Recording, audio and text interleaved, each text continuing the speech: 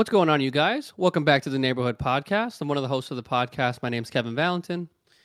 And I'm the other host of the podcast. My name is Kyle Dabra. Kev, we are back. I know we talked about, I don't know, if it was maybe like a week and a half ago where content would be a little bit more sporadic. I guess that's kind of lived up to its actual word. But we are back. And we got some topics to go over today. So going to be a relatively short episode compared to what we typically do throughout most of the year. But Kev, lay it on the table. What do we got for today? Yeah, super brief agenda, guys. We're going to just talk quickly about the NBA Summer League. There have been a lot of narratives that have been looming between Victor Wembanyama getting shut down after 2 games, having 1 bad game, 1 good game. Brandon Miller's been struggling, and a number of players have been having super big performances. And we want to talk about the narrative of what Summer League has brought to a lot of these up-and-coming prospects and up-and-coming draft choices in the NBA. And is it worth it? Is the truth, or should I say, is the hype real? Just going to give our thoughts on that. And speaking of Victor Wembanyama, like we said, we want to talk a little bit about how he performed in those 2 games, specifically with him being the number 1 overall pick from this year's draft. Kyle and I are going to give our concerns, our pros as to what we saw in the 2 games that he participated in, and our thoughts on him getting shut down for the rest of the Summer League performance, or should I say the Summer League tournament, whatever the case may be. Then we're going to go into some MLB topics. The Yankees, as per usual, tend to be trending. We're struggling right now. The Yankees have a lot of injuries going on, including Aaron Judge, and his timeline for his toe injury is still looming in the air as to when he's going to come back. But of course, in typical Yankee fashion, we are attached to some of the big marquee names with the trade deadline approaching. Shohei Ohtani supposedly is in the Yankees' peripheral vision, should I say. He's just kind of like looming in front of us in terms of us making a run to obtain him, or should I say acquire him, at the trade deadline. Of course, there are going to be other teams that are involved, like the Rangers, like the Rays, and others, but supposedly Buster Olney said that we are the favorites, if we potentially were to chase him. I don't know what we'd end up giving up. I know that he's due up for a big contract extension this offseason. I don't know if Hal and Cashman are going to want to do that. They didn't want to give it to Bryce Harper. They didn't want to give it to Nolan Arenado a few years back. Why would they give it to a 28-year-old dual position player who's a pitcher and a DH? I'm kind of conflicted. I want the Yankees to win, but the money we're going to have to dish out to do so is going to be a little bit overwhelming. And then we're going to talk about the St. Louis Cardinals. They were a playoff team last year. They were a team that was favored to at least make a somewhat consistent run last year to go out and make, I don't know, maybe an NLCS, maybe an NLDS good performance, and they fell short. And this year, they were looking to run it back, minus Albert Pujols and Yadier Molina, 2 future Hall of Famers.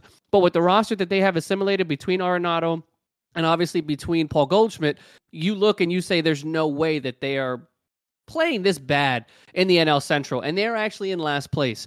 So we're going to talk about the demise of the Cardinals this year, the falling off, should I say, because their GM has publicly stated we are going to be sellers at the deadline coming up. So it looks like the Cardinals are headed for a full rebuild. So that's what we're going to talk about today, guys. 2 in the NBA, 2 in the MLB. I do apologize for the mess behind me ahead of time. I'm doing some summer cleaning, just trying to get some stuff out. So excuse the junk and stuff behind me. I do apologize. I'll get that fixed up in a few weeks. But Kyle, we're back in the booth, man. Got a couple things to talk about. So let's dive right into the NBA, bro. Yeah, and as of right now, obviously, the offseason is going on, but we still have the Summer League going on. So, I mean, if you guys have been paying attention, or if you guys don't even really know what the Summer League is, it's pretty short and explanatory. This is basically our first look of the up-and-coming talent within the NBA. Now, we have seen some of this year's draft picks like Victor Wembanyama, Brandon Miller, be able to hit the court and show what they're capable of so far. Now, granted, they are rookies. They haven't even started their rookie season yet, but at least this gives us a first glimpse into what they could bring to the table for their respective teams going into this upcoming year. And it also gives opportunities like guys who have been on the G League, or if they've been on the bench for an actual NBA team. This gives them ample time and ample burn on some sort of competitive level in an NBA sphere where they could be able to showcase their skills. And we have seen players really play spectacular throughout the Summer League so far. I mean, one in particular, for somebody that actually did play pretty solid minutes within the NBA last year, but is still getting summertime minutes throughout, I would say, the month of July so far, was was it Keegan Murray, Kev? Keegan From Murray of the Kings. Sacramento Kings dropped 41 points in a summer league game just a couple of days ago. I believe the Kings were playing the Heat in that game, if I remember correctly.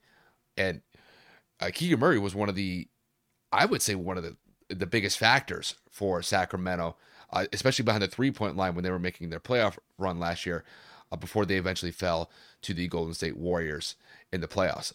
But, Kev, just to kind of kick this one to your way, when you look at the Summer League going on right now, just give me your thoughts on what this year's Summer League has brought to the table, and what do you think can transpire with these guys that have been playing in the Summer League so far when we actually get into the NBA season within the next couple of months or so? Well, to me, the Summer League has always been kind of like an extended combine, almost like an official tryout for NBA teams. Yes, some of these players have been drafted, like Victor and Brandon and Scoot and a number of other players. Yes, some of them have been on two-way deals and in and out of the G League, but it also gives people an opportunity to get an invitation from overseas, people playing in different locations, people that haven't been able to get a shot.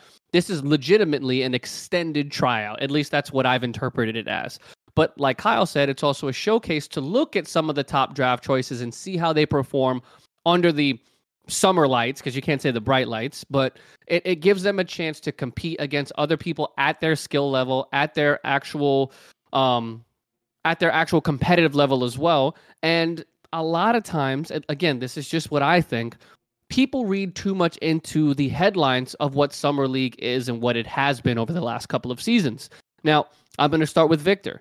Victor had a game just a week ago, if not a couple days ago, where he had 9 points. He was like 2 of 13 from the field, had a bunch of turnovers, had a couple bad highlights where he was getting stripped. He was getting bullied down low. And then he pops off the next game for like 27 points.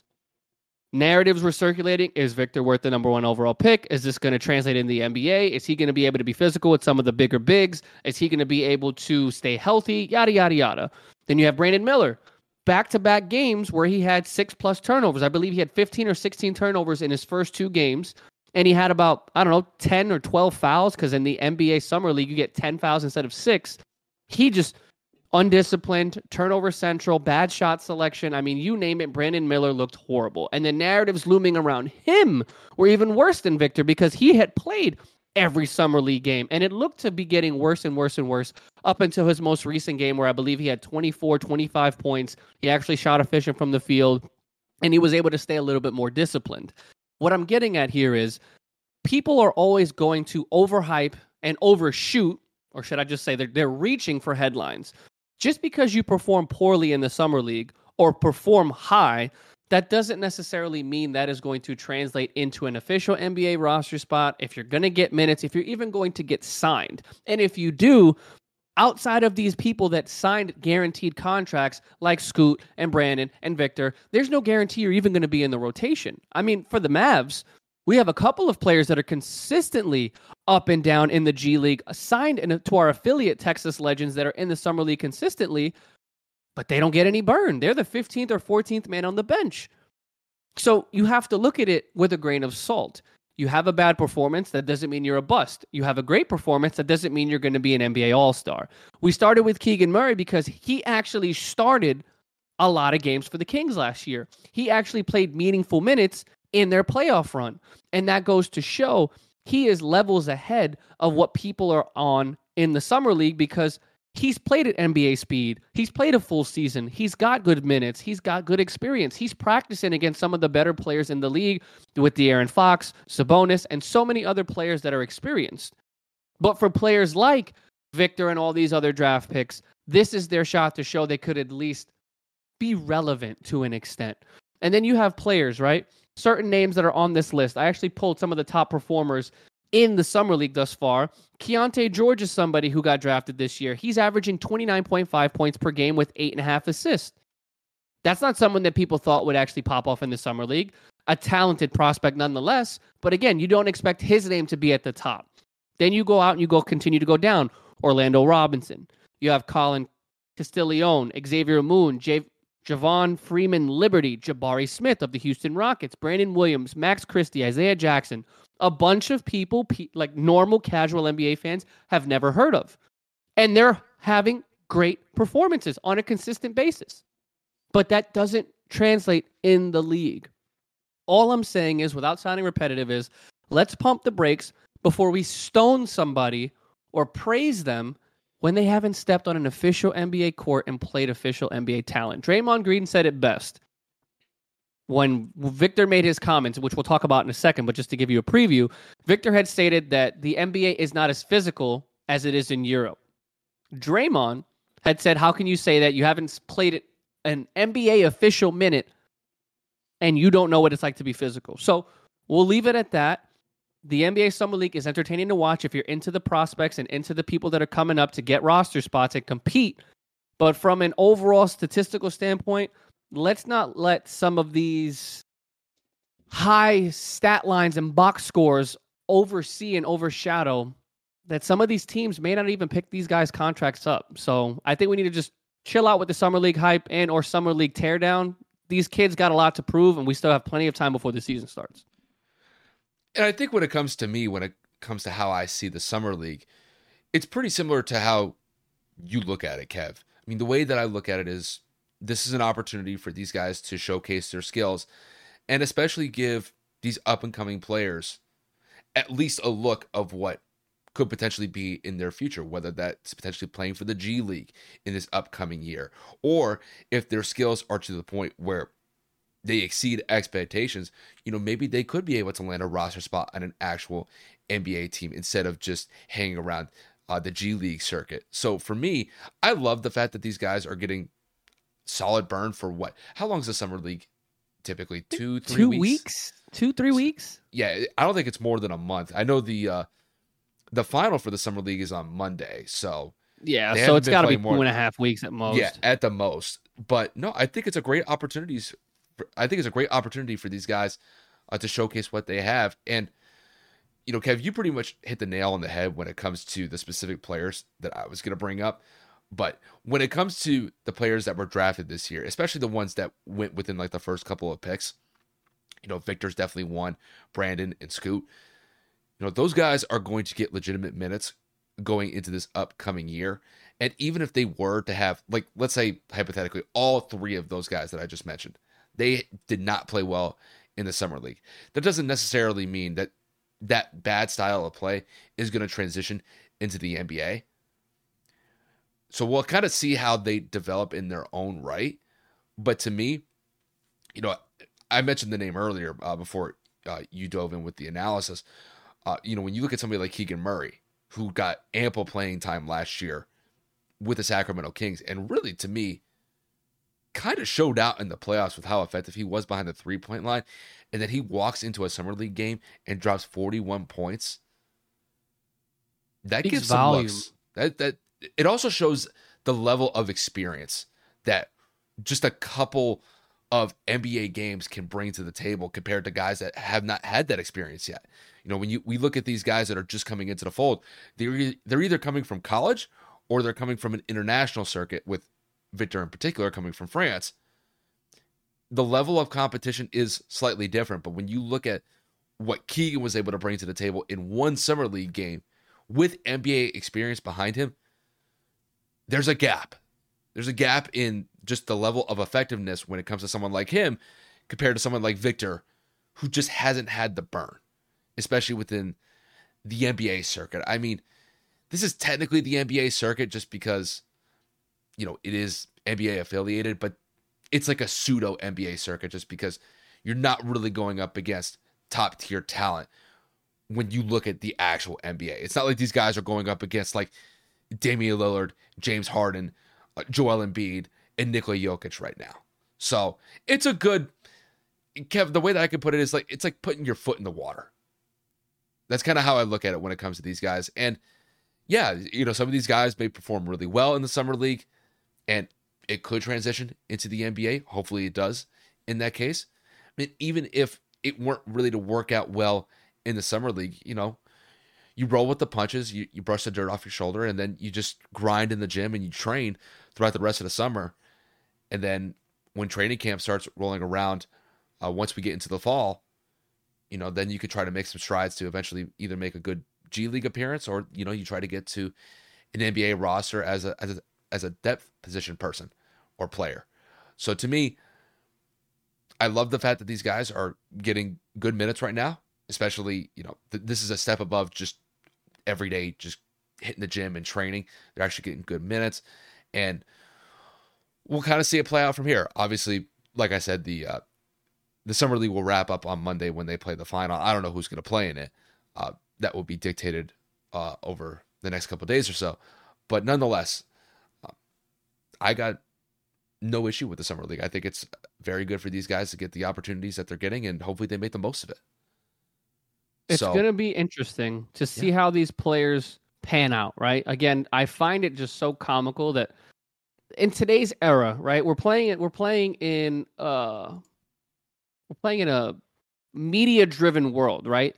Somebody has one bad play, if they get dunked on, or if they lose the narratives that all these media outlets, oh, so-and-so gets ripped. Is he ready for the NBA? Or so-and-so gets dunked on. Is he ready to take that next step? It's too quick. It's people being extra, too. It's people being extra and trying to start something. They're fishing for narratives. They're fishing for headlines. And I'm not saying that SportsCenter and Hoops Central and like Legion Hoops, they're not credible places to look for information, but it's like Kyle and I said it to start the episode. There's not a lot of content right now for specific pages, so you got to make something out of nothing. Yeah. This is where it transitions into our next topic with the number 1 overall pick from this year's draft in Victor Wembanyama. Kyle and I have said this for a number of weeks, if not months, leading up to the draft with our concerns about Victor. And again, like I just said, not to sound like a hypocrite, he needs more time to develop. He needs actual minutes in an NBA game along with his real teammates, because we all know that Victor is going to be a day one starter. He's not going to compete for a roster spot. This is someone that is insert play now. You're not a number 1 overall pick and you don't get minutes immediately. So, Kyle, to kick this question over to you, with Victor only playing 2 games, one of them looking completely lost, per his direct quote, and the second one, he looked like he had some potential. He looked like somebody that was ready to take that next step. What are your thoughts on Victor's performance in his 2 summer league games? I mean, to me, it was a mixed bag. The first game obviously was not his best performance. And he even said so as much, saying, I was just out there not really knowing what I was doing, which, I mean, if you want to say that publicly, that's fine. I didn't really take that as like a bad thing to say. I mean, the guy's getting his first burn within the NBA circuit, and it's a summer league game. This isn't like the first NBA game, and he's still out there saying, I don't know what I'm doing. I think, to me, you take it with a grain of salt and you move on from it. The performance is what it is. It wasn't his best game overall, but then he steps up in the second game and, to me, played a relatively solid game in his second performance. And overall, when you look at his summer league performances, he had 36 points, 20 rebounds, 8 blocks, and 3 assists, and he shot 41% from the floor. So, if you look at that, he's averaging 18 points, 10 rebounds, and 4 blocks. Those are not horrendous stats for the number 1 pick from this year's draft. So, would I like to see him play a little bit more? Sure. But I think San Antonio, when it comes to just from a Spurs perspective, they probably saw enough. They wanted to see him play and get a chance to play against, I would say, G League or maybe kind of like low-end NBA talent. And he was able to do that pretty effectively in that second game. The first game, as far as I see it, was an aberration. And then I think he really made up for it in the second game. So when it comes to Victor, to me, this kind of goes without saying, just from watching some of his performances. I mean, the kid can play. There's no doubt about that. Even the fact that he is 7'5", 7'6". I mean, the dude is just a lengthy dude. But one of the things that really concerns me about Victor is his health moving forward. Because when it comes to some of these summer league games that we watched with him, Kev, I'm not going to lie, he was getting bullied in some of these one-on-one matchups down low in the post.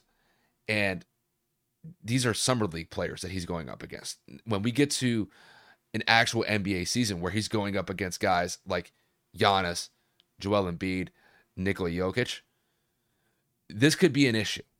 And San Antonio may have to adjust their system with him to maybe not get him in a vulnerable position where he could just get absolutely bullied on the post. Because if you guys just look at a picture of Victor, Kev, he doesn't really have like that strong of a muscular system. He's very skinny for his size. And I imagine as time goes along within his NBA career, he will be able to build up some muscle. But the injury thing is a real concern of mine. Some of these guys that are this tall, they don't necessarily last in the NBA. And even if they do, they're not as effective as we kind of hope them to be. Now, when it comes to Victor, there's definitely been a lot of hype, especially from what we've seen in the European circuit before he ended up being drafted by the Spurs, playing in France. But playing in France is a different situation than playing in the NBA. Granted, he has stated that when it comes to the NBA, that it's less physical, even though that I think that it's a little out of context because he hasn't actually experienced an NBA game yet. I think he'll get a rude awakening when it comes to his first NBA game when he actually experiences it. I think the one thing that he will have to adjust to is the overall athleticism that comes with the NBA, because he may be right in one sense that the NBA isn't as physical as it used to be. And when you compare the NBA to some other basketball circuits outside of the United States, it could be more physical in an international sense compared to what it is with the NBA. But the level of athleticism within the NBA, I think, is superior to every other league around the world.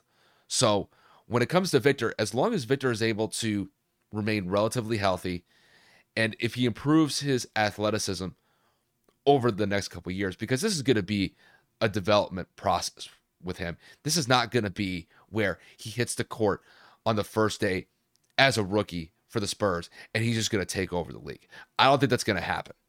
But I think as long as he makes slow but steady strides, I think he could be a pretty solid player in the NBA.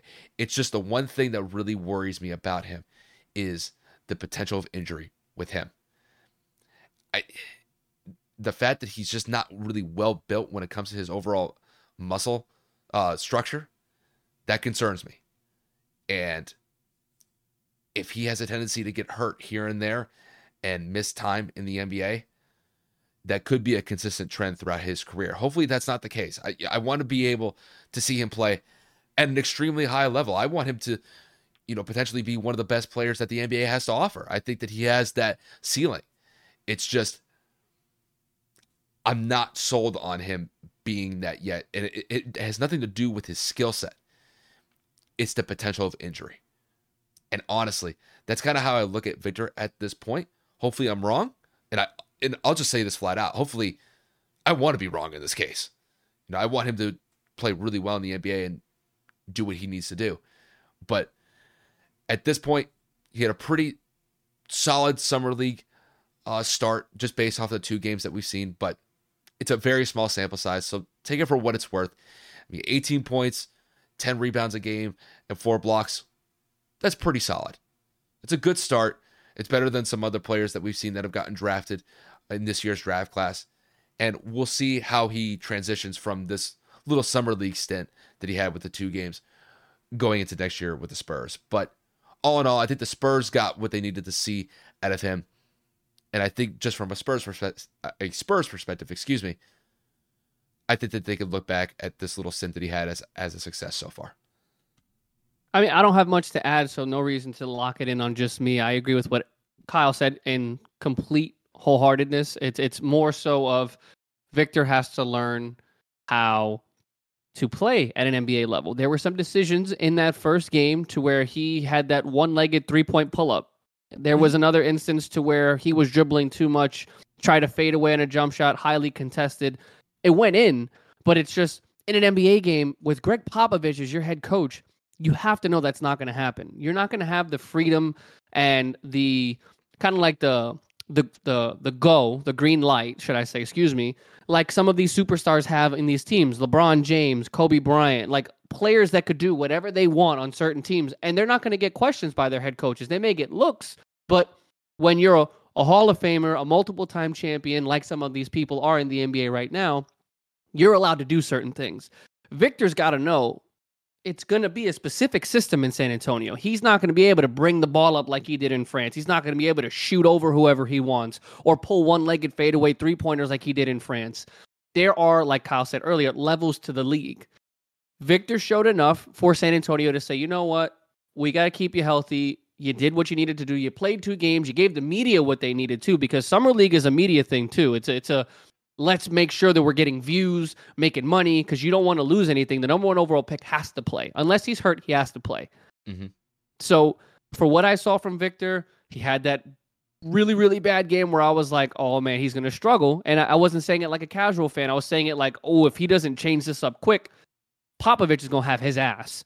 Then he actually played a good game the next game, and San Antonio was like, you know what? We're good with this. We've seen enough. He's fine. And they're moving on.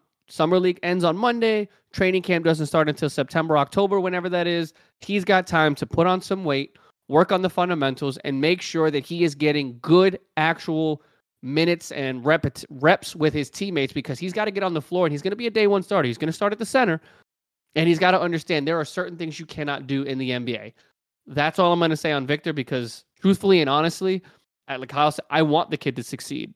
Granted, I am a Dallas Mavericks fan, so I will always have not a hatred for the Spurs, but a little bit of animosity, some competitive edge to where I'm like, you know what, I kind of want him to suck so we don't struggle anymore. But again, for what he brings to the table, another international star, I want him to do good. And to final point, actually, Lucas said a few years ago, when he got drafted, the NBA is easier than in Europe. But he had to make an adjustment. And he's still making an adjustment because all he does is complain. I'm hoping that Victor doesn't end up that way too, to where he's expecting calls because he's so big. He's going to get all that contact and he's going to get hit and whacked. And I'm just hoping he doesn't become a diva like Luka does, like Luka is. So I wish nothing but the best for Victor, but I know we got to get on some other topics. So switching gears. Yeah, we're actually going to transition into some MLB topics. And I know this does not give Kev great joy to talk about the Yankees, because the Yankees have been... Kev, how would you describe the Yankees this year? I mean, they haven't been great. They haven't been god-awful. They're kind of like just... I would just say mid. They're just kind of mid this year. I know, granted, that they've had some injuries. Well, the injuries aside, it just seems like the Yankees are always going to have injuries. We have the best pitcher in the American League in Garrett Cole. He's 9-2 with a sub-3 ERA. Great. And we have a top 3 bullpen in the MLB. And we don't even have Loaiska back either. So it's like, we have good pieces. We don't have the remaining cast. Judge is hurt. Bader's been hurt multiple times. Stanton's been hurt. Donaldson's been hurt. IKF has been hurt. Like, Rondon has just gotten back from the IL. He was hurt. Montez is hurt. Severino was hurt, and he's performing terribly. Like, when you name it, the Yankees have pretty much gone through it. And Aaron Boone, don't let me find you somewhere, bro. Oh, jeez. He's clueless. I will let you save the Aaron Boone. How would I describe this? The criticism. I know I'd probably come up with a better word than criticism, but I know you have plenty of thoughts about that guy running the Yankees from a managerial perspective. But comments are terrible. But nonetheless, we are going to look at what the Yankees are potentially facing with right now, and there is some rumors coming out, and there's been some reports coming out that if Shohei Ohtani were to be traded before the MLB trade deadline, that the Yankees would be one of the front runners to potentially land him. Now, obviously, Kevin mentioned this before we started the episode, that they would have to probably give up a pretty decent package to get Ohtani, and with Ohtani expecting a pretty sizable contract after this year. Rightfully so. Would the Yankees be willing to shell that up? Obviously, the trade hasn't happened yet. Buster Olney was talking about it on ESPN this morning about a potential Shohei Ohtani trade, and he did mention some other teams outside of the Yankees to potentially go after him. But he did say that the Yankees were one of the front runners to land Ohtani if he were to be traded. So, Kev, to kick this one to you, what are your overall thoughts about Ohtani potentially being traded to the Yankees after Buster Olney reported on ESPN this morning that the Yankees would be one of the front runners to potentially land him if he were to be traded? The name itself carries weight. The numbers don't lie. Consistent pitcher, great hitter, lefty in Yankee Stadium. We all know statistically, once again, favors lefties, that short porch on right field. And then just overall, you're going to get a good baseball player. My problem with it is, our farm system has been great over the last few years. Volpe's finally performing. We've had a couple of people come up through our pitching staff. We've had some in our, like Jason Dominguez, it's moving up to AA and AAA. We've had a lot of players, Florial, and just so many more that truthfully and honestly, I look forward to getting some playing time over the next few years. We used to be a team that would sell the farm system. Everybody hated the evil Empire Yankees of the mid to late 2000s. We were getting players like Burnett and CC, and we went out there and we signed A-Rod, and we went out there and we signed Teixeira, and like we didn't care about the farm system. We were trading prospects left and right. Now we've kind of gone away from that, and we've got some homegrown talent. Yes, we traded for Stanton. Yes, we traded for Rizzo. Yes, we traded for Bader, but we're not out there signing people to super big mega deals. Aaron Judge is a homegrown talent. That's different. We paid somebody that came up through our system that was drafted by us, so people need to pump the brakes on the Yankees still doing that because we haven't done that in a while. But this would be a blockbuster splash because if we trade for him this year, we're going to have to pay him next year or whatever the case may be with his contract. He's due up for a big payday, if I'm not mistaken, this coming offseason in November, December. The Yankees didn't want to pay Bryce Harper. The Yankees didn't want to pay Nolan Arenado. Nolan goes to St. Louis, and obviously Harper goes to the Phillies. Both of them have had pretty solid damn careers since that lack of a move that the Yankees did not make. Multiple Gold Gloves, great performances, all-star appearances. Both players have been really, really good. And you're telling me right now, you're going to go and trade for a player that's probably going to get upwards of $400 to $500 million in money, in guaranteed money, that's going to want upwards of 8 to 10 years of commitment that you weren't willing to give players that could have helped us win back then. I'm not saying that Ohtani can't help us right now. Not at all. But when you talk about the money that we are going to be shelling out to two players over the next 8 to 10 years between just Judge and Ohtani, we're talking almost $1 billion. If Ohtani gets the max of what he's looking for, which reports have been circulating upwards of $500 million, and Judge's $300 some odd million contract, that could potentially be $700, $800 million between two players. Yes, we're the Yankees. Yes, we'll pay the luxury tax. Yes, we're one of the richest, most wealthiest franchises in all of sports. I understand that. If we got to shell the money to win, fuck it, do it. But when it comes to what we're going to have to give up, farm system, players right now, money at the end of the season, I don't know if that's going to help us. Stanton's 34. Judge is 30, 31 years old. I get it. We're in win now mode. Cole is in his 30s. We have to go out and capitalize while we can. But if it means we have to give up everything we've been building, personally, I don't know if that's going to benefit us in the long run. Yes, Ohtani would be a Yankee for the foreseeable future, as well as Judge.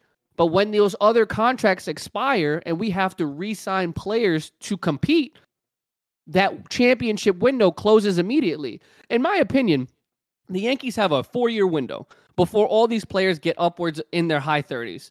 If Stanton's not gone by the end of next season, truthfully and honestly, that was a lost cause because he's been injured more than he's been relevant on the field. Aaron Judge just signed his extension. Unfortunately, he got hurt again. It's sad to say, but we knew it was going to happen at least once or twice. If we don't win while Judge is in his prime, that was a waste. We gave Cole all that money, who has been great this year, probably our best player this year, but in the postseason, he struggles. If we don't win while he's in his prime, it's a waste. We just gave Rondon a 5-6 year contract. If we don't win while he's a Yankee, it's a waste of time. Ohtani would surpass all of them in an expected contract, and if we go and pay him all that and don't win, it's a massive waste. If we have an opportunity, the offer's not that bad. The Angels are going to ask for an arm and a leg, rightfully so. You're going to give up your second best player, if not your best player, because Mike Trout's been hurt a lot as well.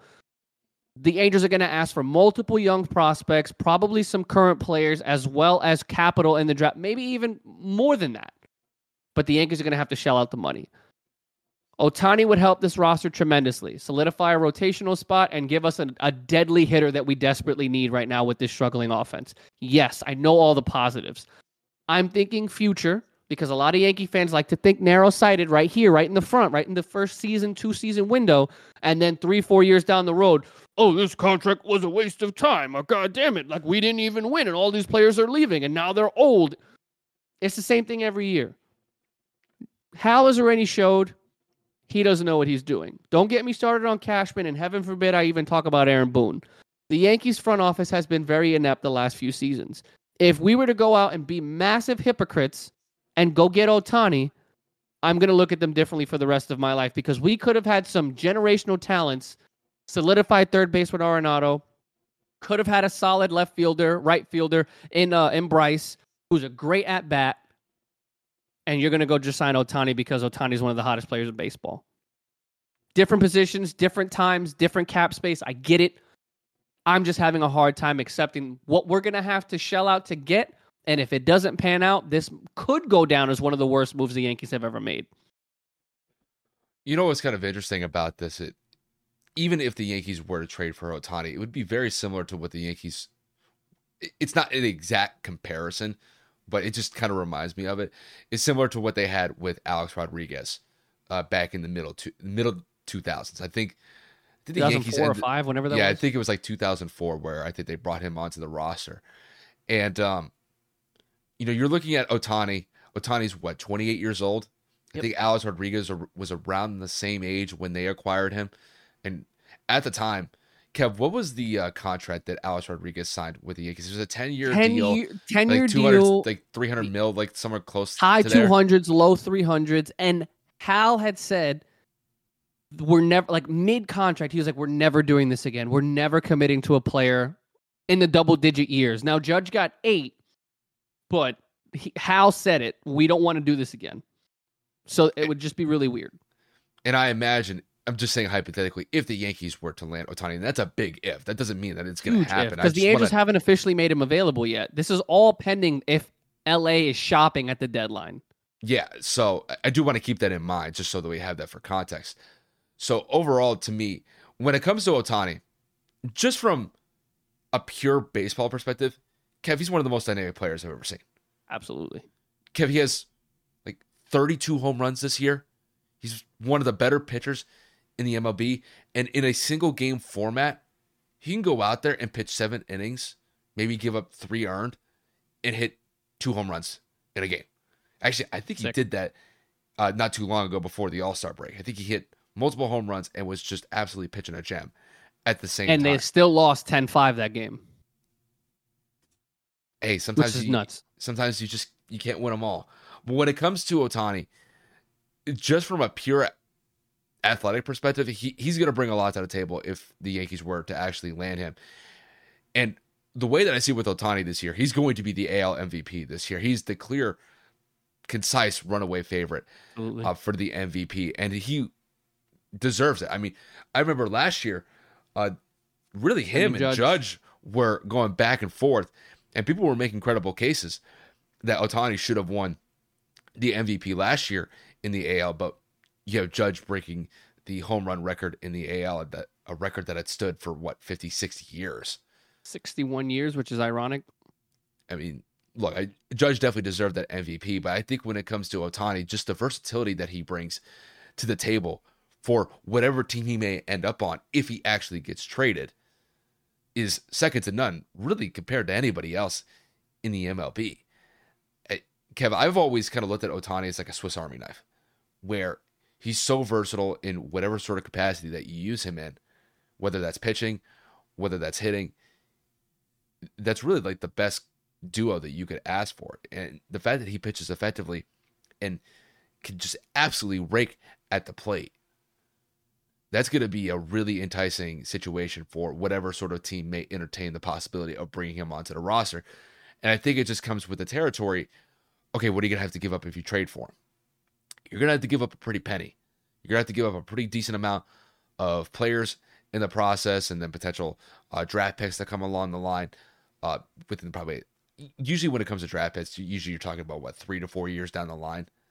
Yeah, but in baseball, dude, they trade like super young prospects. Like we're talking like people in like single A baseball, like some of their international up and coming players, they may trade like a top 2 or 3 prospect in like AAA right now. But like when it Yeah. comes to baseball, like I've seen like laundry sheets of like players that are in and like even players to be named later. Like baseball is like all player personnel and cash considerations. It's rare when draft capital is traded. Okay. So, I mean, with that being said, if you were to look at it, I'll actually ask you this. What would be a trade proposal that you would put on the table for Ohtani if you were running the Yankees? It's tough because obviously, as much as I am a Yankee fan, I don't know every prospect. I know we have a lot of good ones, but it's a matter of they're going to want somebody on the roster right now that's going to be able to help them win. Somebody that plays for us, maybe a Gleyber Torres to solidify the infield for them, maybe an outfielder that's been in and out of AAA for us, maybe a future prospect like an Austin Wells, our catcher. I don't know. It's more so of what does LA need? They're going to give up a big bat and a big pitcher. So they're going to need pitching in return, and they're definitely going to need somebody that's up and coming that potentially can rake. So in the Yankees farm system, I'm not familiar in depth as to what we have up and coming outside of a few names that I had listed earlier. It's just, are they going to ask for a bunch of little pieces and a few big pieces? Are they going to ask for a lot of big pieces and no little pieces? Are they going to ask for a lot of cash to be dumped off? I don't know. If it's me, dude, max players, depending on who they are, 5 players. Just because you're giving up a generational talent, so you know you need to recoup something immediately. But if you shop Ohtani, do you shop Trout too? Because you're not going to give up one and the other and not like you're rebuilding essentially. Mm-hmm. You're basically you're blowing up the team. The Angels have been a failure for the majority of Mike Trout's career. I think making the playoffs 2 times in his like 11 or 12 year career. They have been a wash. His career has been a waste because he's been loyal, signed his super mega deal, and he's been hurt. You get Ohtani when they were outbid, or should I say when they outbid everybody. I think they outbid Boston, New York, and another team. Chooses LA, kills it in the league, competes for an MVP arguably 3 times because he won 1. He was in competition for it last year, and this year he's in the running again. So it's like you're getting a consistent slugger and pitcher, an all-time athlete. The Angels are not going to say, hey, give us your 3 best prospects and then call it a day. They're going to want longevity. They're going to want somebody that can help them compete now. They're going to want money. And again, it always comes down to, are the Yankees going to go out there and pay him? If Judge is making $36 million a year, Ohtani is a little bit younger and plays both positions, I wouldn't be surprised if he goes out there and asks for 45, 50 mil. I mean, Lindor right now for the Mets is making 42, 43. Ohtani's a better baseball player than him right now, honestly and truthfully. Yeah, and when it comes to take away the prospect side for a second, if you had to look at the Yankees' current roster right now in just a hypothetical trade for Ohtani, who do you think would be like the first couple guys that could be considered for a trade?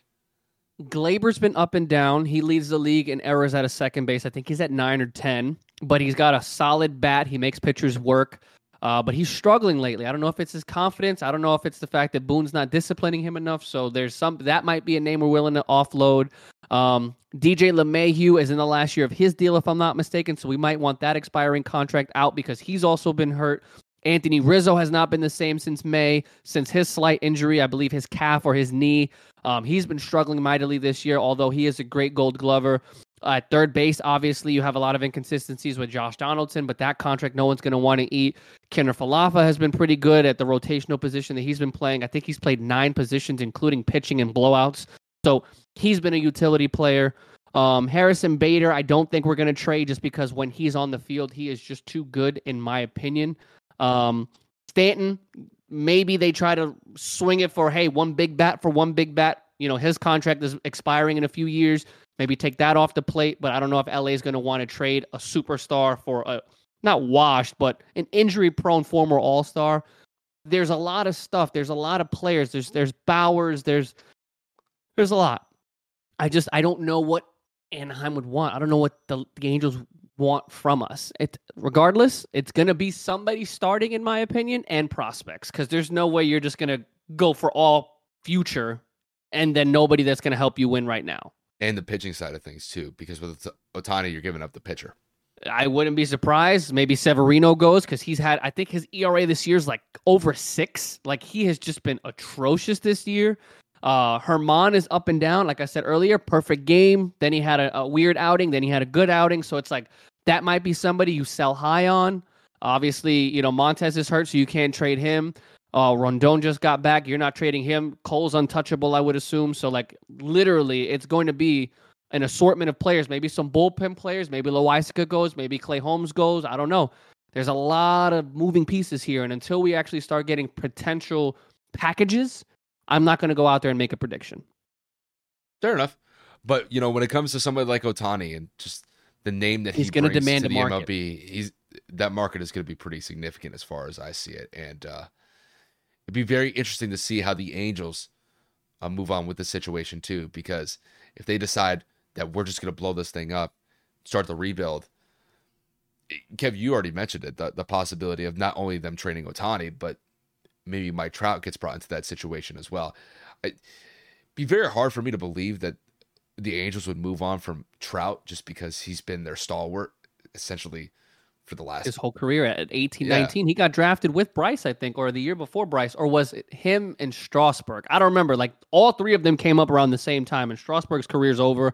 Bryce Harper obviously has won a multitude of MVPs as well, so it's just upsetting that they have not won at the highest level yet, because Bryce left to Philly, and then the Nationals win the MVP, the World Series the following year, and Mike Trout has not been healthy at all in his career, and the Angels haven't been able to do anything anyway. So it is kind of crazy that the Angels legitimately had, just a couple of years ago, the best player in the MLB with Mike Trout.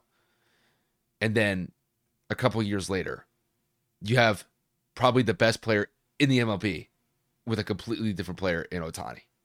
And it's crazy just the length of time from when Ohtani first came into the league to where he was to where he is now. And granted, he had a pretty big run up in Japan. So it's like this guy was not a scrub. This guy was known. This guy was not known to be like a scrub or anything like that. He was a well-renowned prospect coming out of Japan, and he has just completely taken the MLB by storm, and it's well deserved with all the accolades that he's gotten so far, and the accolades he will probably continue to accrue over the next couple of years as long as his level of play stays the same.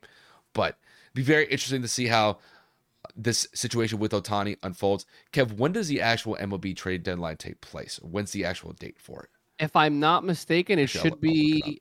Yeah, I think it's the first week of August, because the All-Star break just happened and we're talking about deadline stuff now. I think it's August. August 1st. Yep. So, what is that? That is 2.5 weeks from 16 days away. So, or should I say 17, because there's 31 days in July.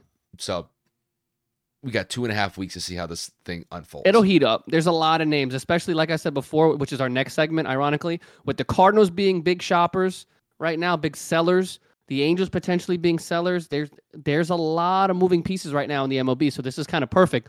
So, Kyle, we already talked about it. The St. Louis Cardinals, playoff team last year. Not much has changed. Had some big free agency splashes just a few years ago. It's some major names, like I said, Paul Goldschmidt, obviously Nolan Arenado, Albert Pujols and Yadier Molina retire.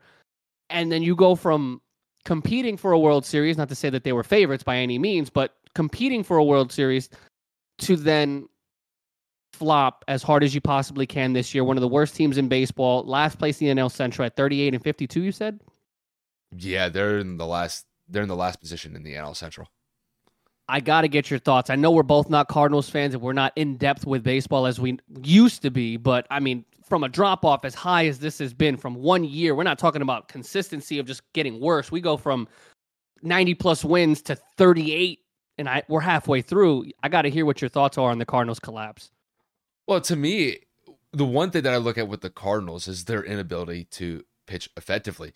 Kev, do you mind if I just go over some of the ERA averages when it comes to some of their pitchers? Because this kind of tells the story when it comes to me about just their overall rotation.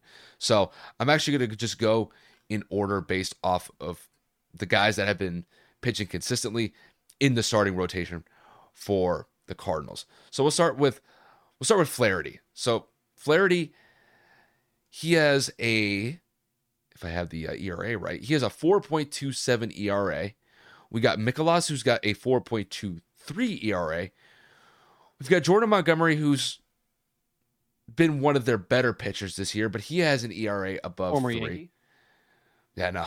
I think, Kevin, I think you're still a little bit butthurt about the Yankees getting rid of him, if I remember correctly. A little bit. Bader has paid off, though. He's just not healthy. And then, even when you look at some of the rotational guys that come in from the bullpen, Kev, a lot of these ERAs are in the 4s. That's not going to be winning baseball. And granted, when it comes to the Cardinals, like, they have bats that could be able to put up runs consistently. You have Arenado, you have Goldschmidt, but when you're not getting the help from your pitching staff, it's going to put you behind the 8 ball. And, the one thing that has really surprised me about the Cardinals is they just can't win consistently here. I mean, Kev, we're in the middle of July, and the Cardinals had the expectation of being a relatively solid team, not just in the NL Central, but throughout the National League.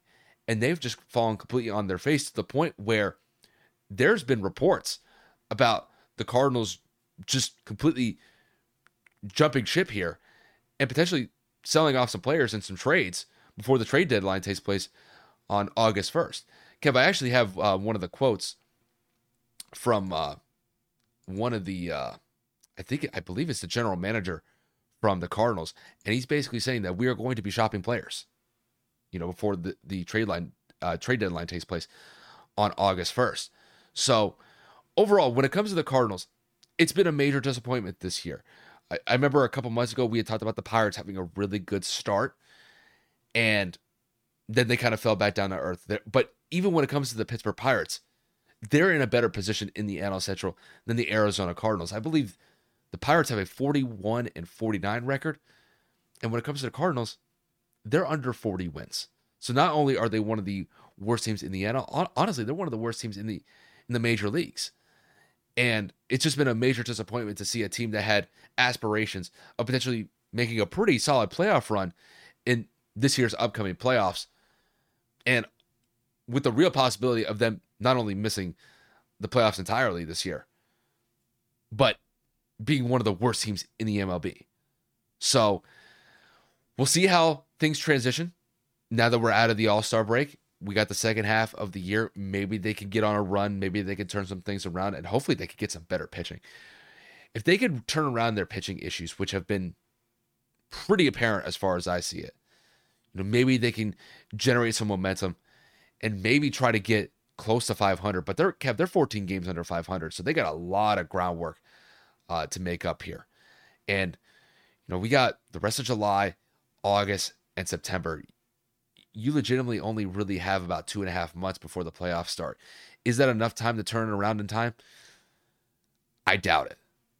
I think there's too many obstacles set in front of them right now. And I think at this point, even if they were to have a somewhat relatively easy schedule from here on out, I don't know if it's enough to make up the ground that they've already lost based on the fact that they're essentially 95 games into the season. So we'll see how things play out, but I'm very pessimistic when it comes to what the Cardinals could do to potentially make the playoffs here. And Kev, I think there's a very real chance that with the way that the front office has been talking about the current state of affairs when it comes to just the organization from a player perspective, I think some major changes are coming for the Cardinals' way within the next couple of weeks, and we'll see how things play out from there. I'll hit the nail on the head, man. When you talk about their pitching numbers, their hitting numbers, they're worlds apart. As statistically as it stands right now, the Cardinals are the 7th best team batting average wise. As a team, they're hitting .254. When it comes to pitching, their team ERA is on the opposite side. They're 25th at .455. Exactly coincides with what Kyle said. The Cardinals won 93 games last year. They only have 38. They're losing games that they should not be losing with the roster that they currently have assimilated. And it doesn't make sense. When you talk about what they're able to do and put up runs, the game against, who was it, Kyle? I sent you that highlight. I think it was the White Sox, where they were up 2 runs in the bottom of the 9th, and an error screws them from the pitcher throwing just not even 90 feet, not even 45 feet from the pitcher's mound. He just it looked fake. It looked Oh, like that was the Marlins game. The Marlins. It looked like he almost threw the game on purpose because it was just such a bad throw. Like it went miles over the first baseman. They needed one out, and they lost the game due to an error. Both runners from second and third came home, and it was over. That is what sums up the Cardinals season. If you can have batting averages like they've had with their starting players, but the ERA behind it with your starting pitching, barely anyone is above 500 on a win to loss ratio. If I'm looking at this correctly, I'm trying to figure out how in the world have you guys gone from what you were last year to what you are this year. So between Montgomery and Flaherty, they have 12 wins, but they also have 12 losses. That combined. Then you go and you get Mikolas, M-I-K. I think it's Mikolas. Or Mikolas. He's 5-5 with a 4.23 ERA. Then Steven Matz is 0-7. And then Jordan Hicks is 1-5. We're talking about one win between two starting pitchers in the majors and 12 losses. That's not helping anybody.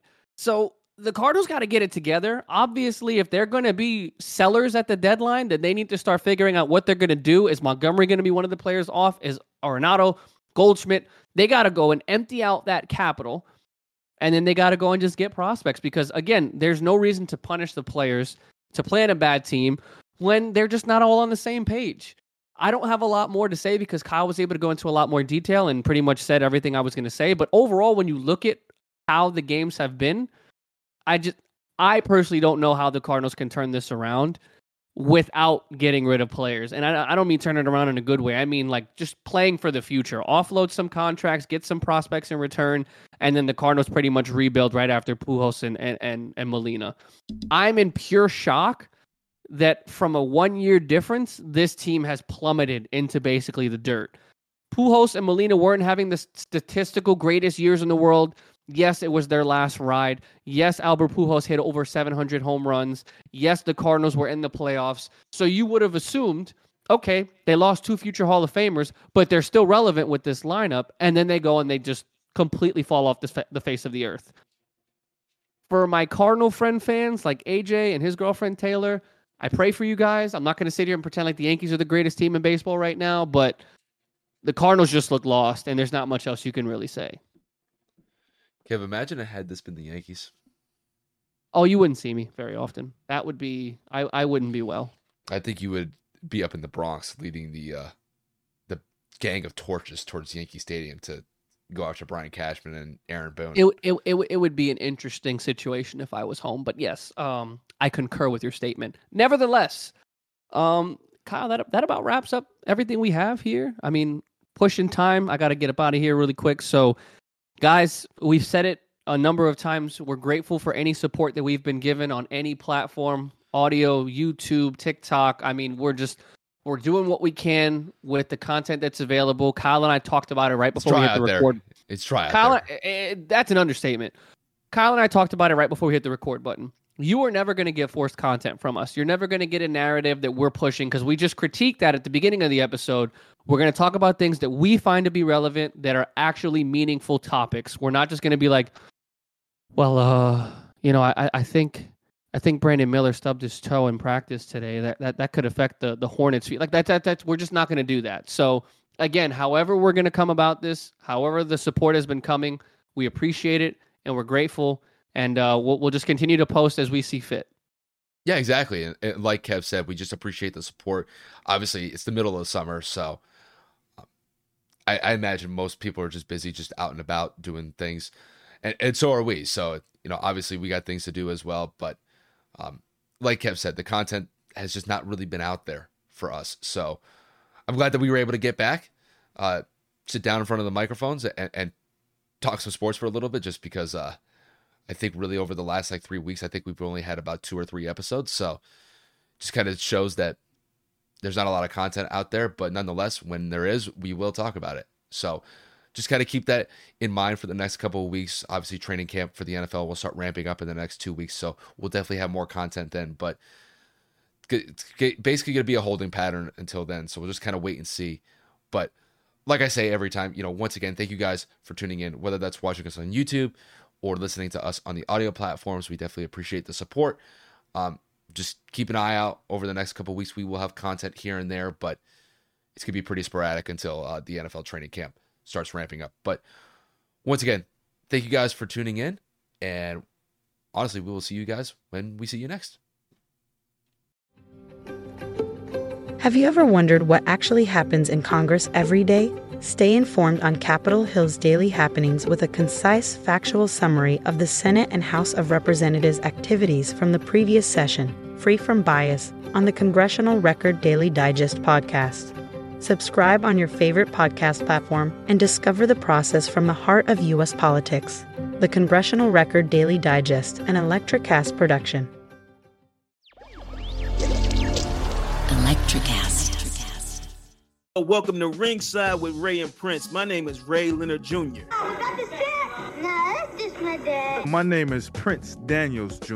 Daniels again with a big home touchdown. On this show, we come to humanize Athletes, entertainers, business executives. We're going to see what makes them tick. Tuesdays, 10 a.m. Pacific time on Spotify, Apple, Amazon, and wherever you get your podcasts. We'll see you there. Peace and power. Electricast.